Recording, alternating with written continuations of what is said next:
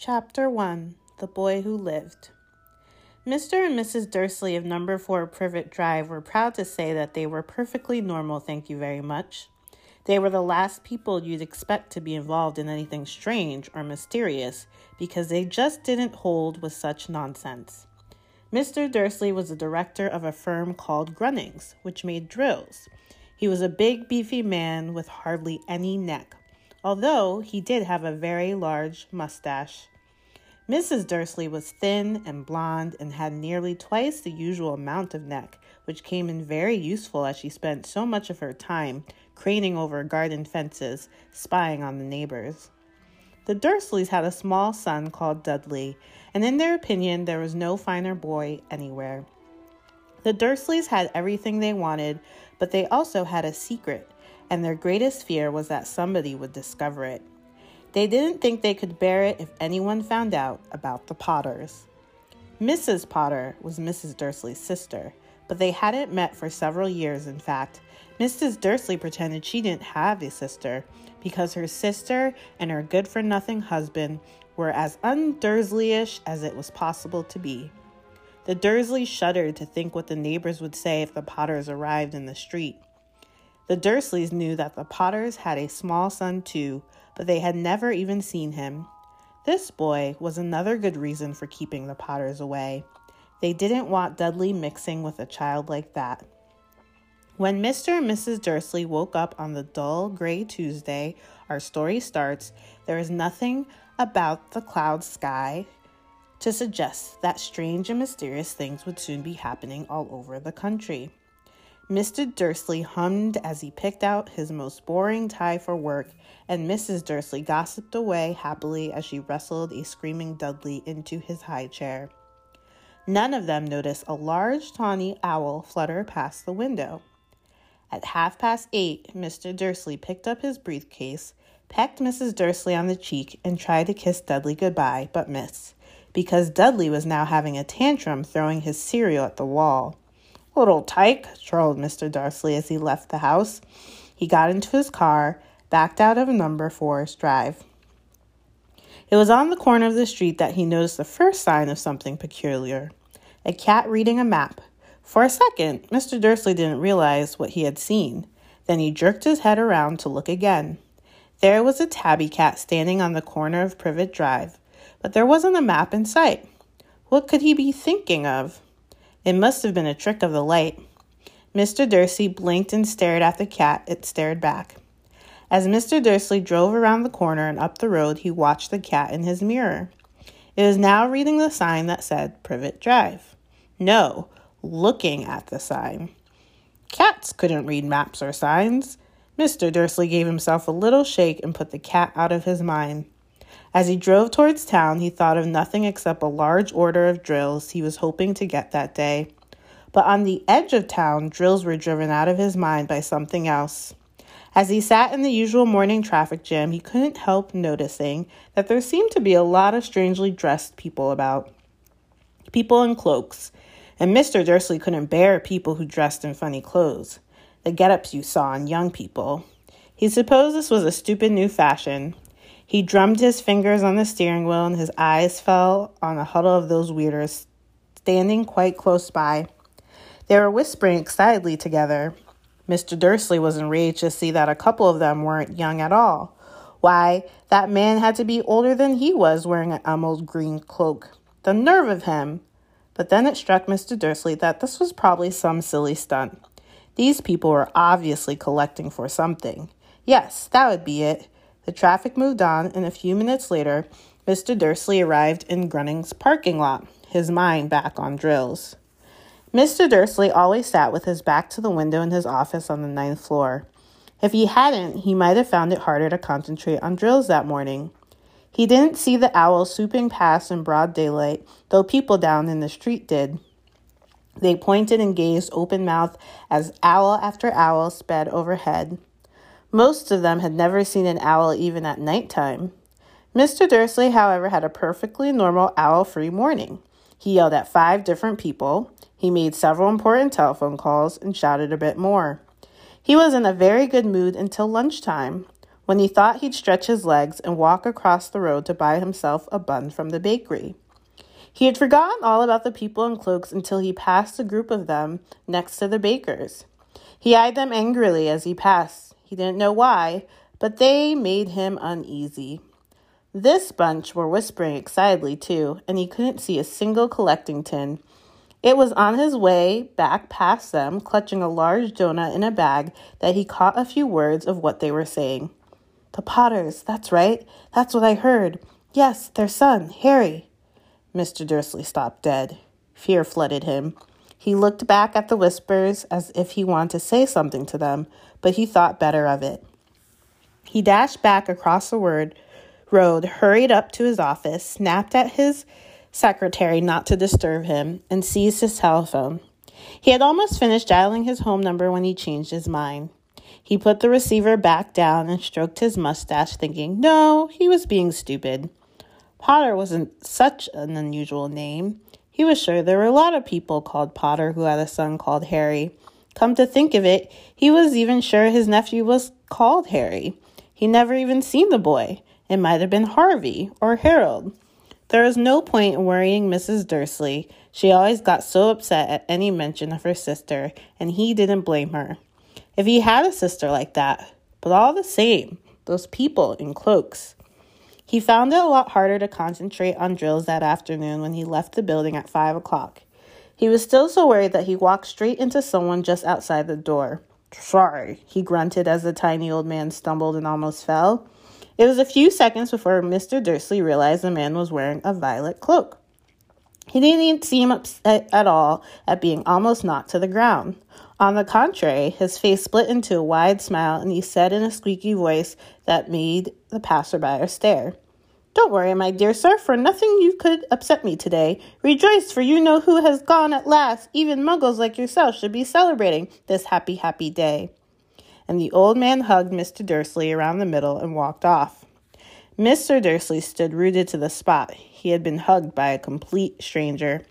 He also thought he had been called a muggle, whatever that was. He was rattled.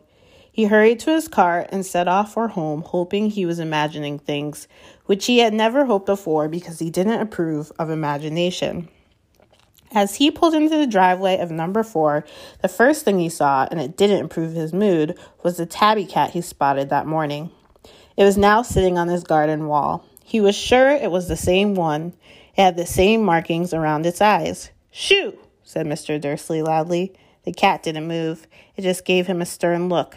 Was this normal cat behavior? Mr. Dursley wondered, trying to pull himself together. He let himself into the house.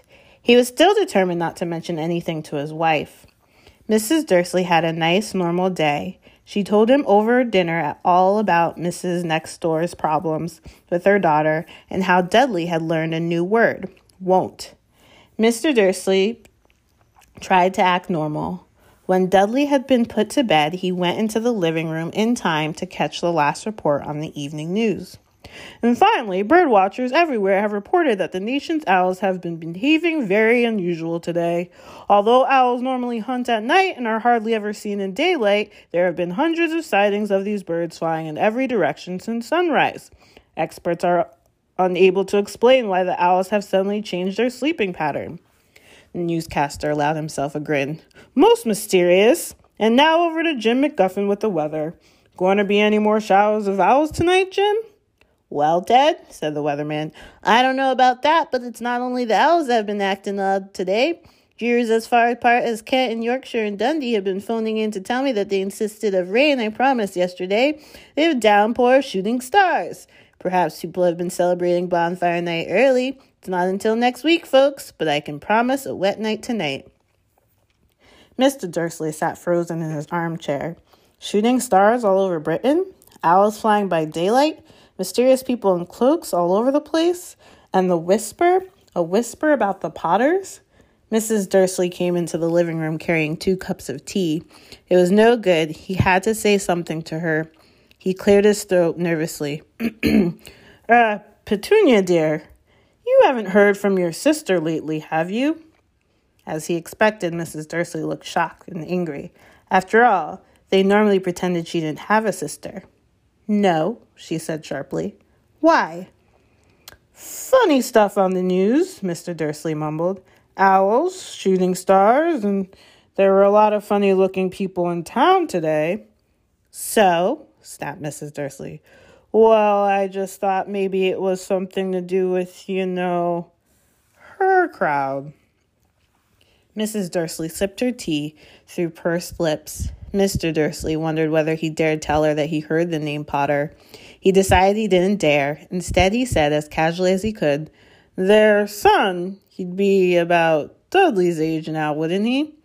I suppose so, said Mrs. Dursley stiffly. What's his name again? Howard, isn't it? Harry. Nasty common name if you ask me. Oh, yes, said Mr. Dursley with his heart sinking horribly. Yes, I quite agree. He didn't say another word on the subject as they went upstairs to bed. While Mrs. Dursley was in the bathroom, Mr. Dursley crept to the bedroom window, peered down into the front garden. The cat was still there. It was staring down Privet Drive as though it were waiting for something. Was he imagining things? Could all of this had anything to do with the Potters? If it did, if it got out that they were related to a pair of, well, he didn't think he could bear it. The Dursleys got into bed. Mrs. Dursley fell asleep quickly, but Mr. Dursley lay awake, turning it all over in his head. His last comforting thought before he fell asleep was that even if the Potters were involved, there was no reason for them to come near him and Mrs. Dursley. The Potters knew very well that he and Petunia thought about them and their kind. He couldn't see how he and Petunia could get mixed up in anything that might be going on. He yawned and turned over. It couldn't affect them. How very wrong he was. Mr. Dursley might have been drifting into an uneasy sleep, but the cat on the wall outside was showing no signs of sleepiness. It was fixed as still as a statue, its eyes fixed unblinkingly on the far corner of Privet Drive. It didn't so much as quiver when a car door slammed on the next street, nor when two owls swooped overhead. In fact, it was nearly midnight before the cat moved at all. A man appeared on the corner the cat had been watching, appeared so suddenly and silently you would have thought he just popped out of the ground. The cale's tail twitched and its eyes narrowed. Nothing like this man had ever been seen on Privet Drive. He was tall, thin, and very old, and judging by the silver of his hair and beard, which were both long enough to tuck into his belt, he was wearing long robes, a purple cloak that swept to the ground, and high-heeled buckle boots. His blue eyes were light bright and sparkling behind half-moon spectacles, and his nose was very long and crooked, as though it had been broken at least twice. This man's name was Albus Dumbledore. Albus Dumbledore didn't seem to realize that he had just arrived in a street where everything from his name to his boots were unwelcome. He was busy rummaging in his cloak looking for something, but he did seem to realize he was being watched, because he looked up suddenly at the cat, which was still staring at him from the other end of the street. For some reason, the sight of the cat seemed to amuse him. He chuckled and murmured, "I should have known." He found what he was looking for inside his pocket. It seemed to be a silver cigarette lighter. He flicked it open, held it up in the air, and clicked it. The nearest street lamp went out with a little pop. He clicked it again. The next lamp flickered into darkness. 12 times he clicked the put-outer, until the only lights left on the whole street were 2 tiny pinpricks in the distance, which were the eyes of the cat watching him. If anyone looked out their window now, even beady-eyed Mrs. Dursley, they wouldn't be able to see anything that was happening down on the pavement. Dumbledore slipped the put-outer back into his cloak and set off down the street towards number 4, where he sat down on the wall next to the cat. He didn't look at it, but after a moment he spoke to it. "Fancy seeing you here, Professor McGonagall." He turned to smile at the tabby, but it had gone.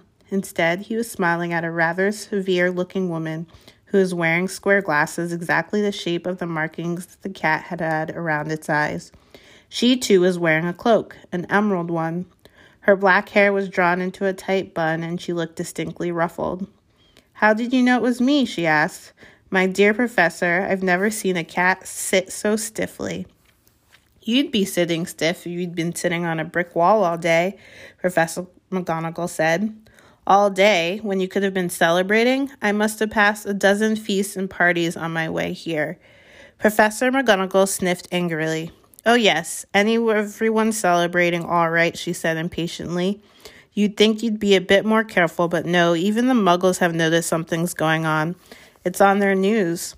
She jerked her head back to the Dursleys' dark living room window. I heard it. Flock of owls shooting stars. Well, they're not completely stupid. They're bound to notice something. Shooting stars down in Kent? I bet that is Dedalius Diggle. He never had much sense. You can't blame them, said Dumbledore gently. We had precious little to celebrate for 11 years. I know that, said Professor McGonagall irritably. But that's no reason to lose our head. People are being downright careless out on the streets in broad daylight, not even dressed in Muggle clothes, swamping rumors. She drew a sharp sideways glance at Dumbledore here, as though hoping he was going to tell her something, but he didn't, so she went on. A fine thing it would be if, on the very day you-know-who seemed to have disappeared at last, the Muggles found out about us all. I suppose he's really gone, Dumbledore. It certainly seems so, said Dumbledore. We have much to be thankful for. Would you care for a lemon drop? A what? A lemon drop. They're a kind of Muggle sweet I'm rather fond of.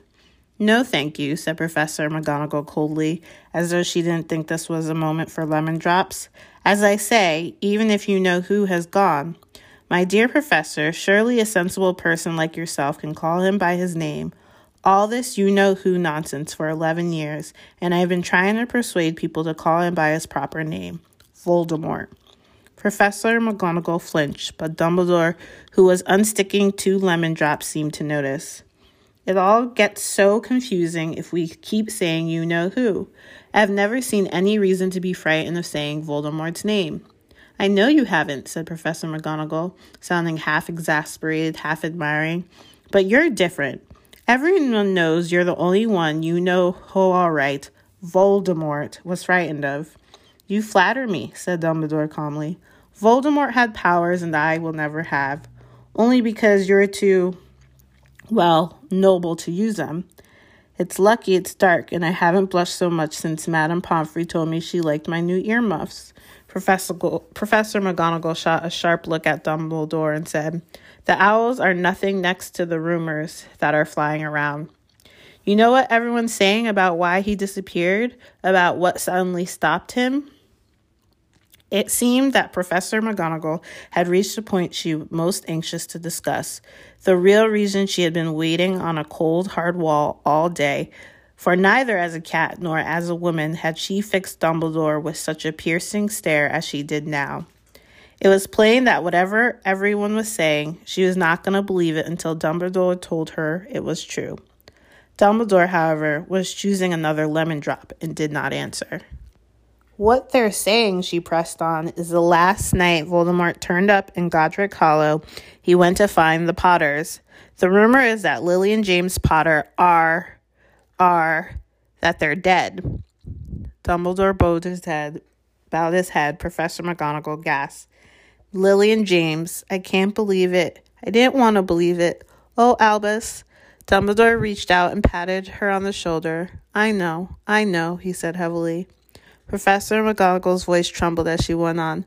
That's not all. They're saying he tried to kill the Potter's son, Harry, but he couldn't. He couldn't kill that little boy. No one knows why or how, but they're saying that when he couldn't kill Harry Potter, Voldemort's powers somehow broke, and that's why he's gone. Dumbledore nodded glumly. It's true, faltered Professor McGonagall. After all he's done? All the people he's killed and he couldn't kill a little boy? It's just astounding of all the things to stop him. But how in the name of heaven did Harry survive? We can only guess, said Dumbledore. We may never know. Professor McGonagall pulled out a lace handkerchief, dabbed at her eyes beneath her spectacles. Dumbledore gave a great sniff as he took a gold watch from his pocket and examined it. It was a very odd watch. It was 12 hands, but no numbers. Instead, little planets were moving around the edge. It must have made sense to Dumbledore, though, because he had put it back in his pocket and said, Hagrid's late. I suppose it was he who told you I'd be here, by the way. Yes, said Professor McGonagall, and I don't suppose you're going to tell me why you're here of all places. I've come to bring Harry to his aunt and uncle. They're the only family he has left now. You can't mean the people who live here, cried Professor McGonagall, jumping to her feet and pointing at number 4. Dumbledore, you can't. I've been watching them all day. You couldn't find 2 people who are less like us. And they've got the son. I saw him kicking his mother all the way up the street and screaming for sweets. Harry Potter, come and live here? It's the best place for him, said Dumbledore firmly. His aunt and uncle will be able to explain everything to him when he's older. I've written them a letter. A letter? Repeated Professor McGonagall faintly, sitting back down on the wall. Really, Dumbledore? You think you can explain all this in a letter? These people will never understand him. He'll be famous, a legend. I wouldn't be surprised if today was known as Harry Potter Day in the future. There'll be books written about Harry. Every child in our world will know his name. Exactly, said Dumbledore, looking very seriously over the top of his half-moon glasses. It would be enough to turn any boy's head. Famous before he can walk and talk. Famous for something he won't even remember. Can't you see how much better off he'll be growing up away from all that until he's ready to take it? Professor McGonagall opened her mouth, changed her mind, swallowed, and then said, Yes, you're right, of course. But how is the boy getting here, Dumbledore? She eyed his cloak suddenly, as though she thought he might be hiding Harry underneath it. Hagrid's bringing him. You think it's wise to trust Hagrid with something as important as this? I would trust Hagrid with my life, said Dumbledore. I'm not saying his heart isn't in the right place, Professor McGonagall grudgingly, but you can't pretend he's not careless. He does tend to. What was that? A low rumbling sound had broken the silence around them. It grew steadily louder as they looked up and down the street for some sign of headlight. It swelled to a roar as they both looked up at the sky. A huge motorcycle fell out of the air and landed on the road in front of them. If the motorcycle was huge, it was nothing to the man sitting astride it. He was almost twice as tall as a normal man and at least 5 times as wide. He looked simply too big to be allowed and so wild. Long tangles of bushy black hair and beard hid most of his face. He had hands the size of trash can lids, and his feet in their leather boots were like baby dolphins. In his vast, muscular arms, he was holding a bundle of blankets. Hagrid, said Dumbledore, sounding relieved. At last! Where did you get the motorcycle? Borrowed it, Professor Dumbledore, sir, said the giant, climbing carefully off the motorcycle as he spoke. Young Sirius Black lent it to me. I've got him, sir. No problems, were there? No, sir. House was almost destroyed, but I got him out all right before the muggles started swarming around. He fell asleep as we were flying over Bristol. Dumbledore and Professor McGonagall bent forward over the bundle of blankets. Inside, just visible, was a baby boy fast asleep.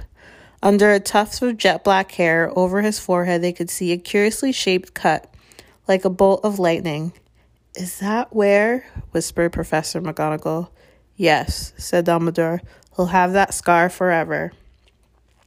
Couldn't you do something about it, Dumbledore? Even if I could, I wouldn't. Scars can come in handy. I have one myself above my left knee that is a perfect map of the London Underground. Well, give him here, Hagrid. We better get this over with. Dumbledore took Harry in his arms and turned towards the Dursleys' house. Could I say goodbye to him, sir? Asked Hagrid. He bent his great shaggy head over Harry and gave him what must have been a very scratchy, whiskery kiss. And then suddenly Hagrid let out a howl like a wounded dog. Shh! Hissed Professor McGonagall. You wake the muggles! Sorry, sobbed Hagrid, taking out a large spotted handkerchief and burying his face in it. But I can't stand it. Lily and James dead and poor little Harry off to live with muggles. Yes, it's all very sad, but get a grip of yourself, Hagrid, or you will be found, Professor McGonagall whispered, patting Hagrid gingerly on the arm as Dumbledore stepped over the low garden wall and walked to the front door. He laid Harry gently on the doorstep, took a letter out of his cloak and tucked it inside Harry's blankets, and then came back to the other two. For a full minute, the three of them stood and looked at the little bundle. Hagrid's shoulders shook. Professor McGonagall blinked furiously, and the twinkling light that usually shone from Dumbledore's eyes seemed to have gone out. "Well," said Dumbledore finally, "that's that. We've no business staying here. We may as well go and join the celebration." "Yeah," said Hagrid in a very muffled voice. "I best get this bike away. Good night, Professor McGonagall. Professor Dumbledore, sir." Wiping his streaming eyes on his jacket sleeve, Hagrid swung himself onto the motorcycle, kicked the engine into life. With a roar, it rose into the air and off into the night. "I shall see you soon, I expect, Professor McGonagall," said Dumbledore, nodding to her. Professor McGonagall blew her nose in reply. Dumbledore turned and walked back down the street. On the corner, he stopped and took out the silver putter-outer. He clicked it once, and the 12 balls of light slid back to their street lamp so that Privet Drive glowed suddenly orange, and he could make out a tabby cat slinking around the corner at the other end of the street. He could just see the bundle blanket on the step of number 4. "Good luck, Harry," he murmured. He turned on his heel, and with a swish of his cloak, he was gone.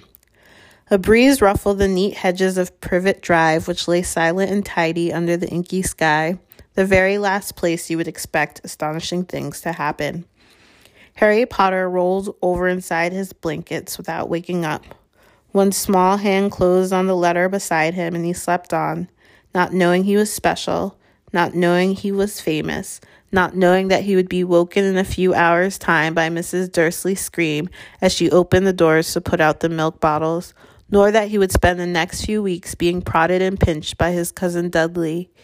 He couldn't know that at this very moment, people meeting in secret all over the country were holding up their glasses and saying in hushed voices, "To Harry Potter, the boy who lived."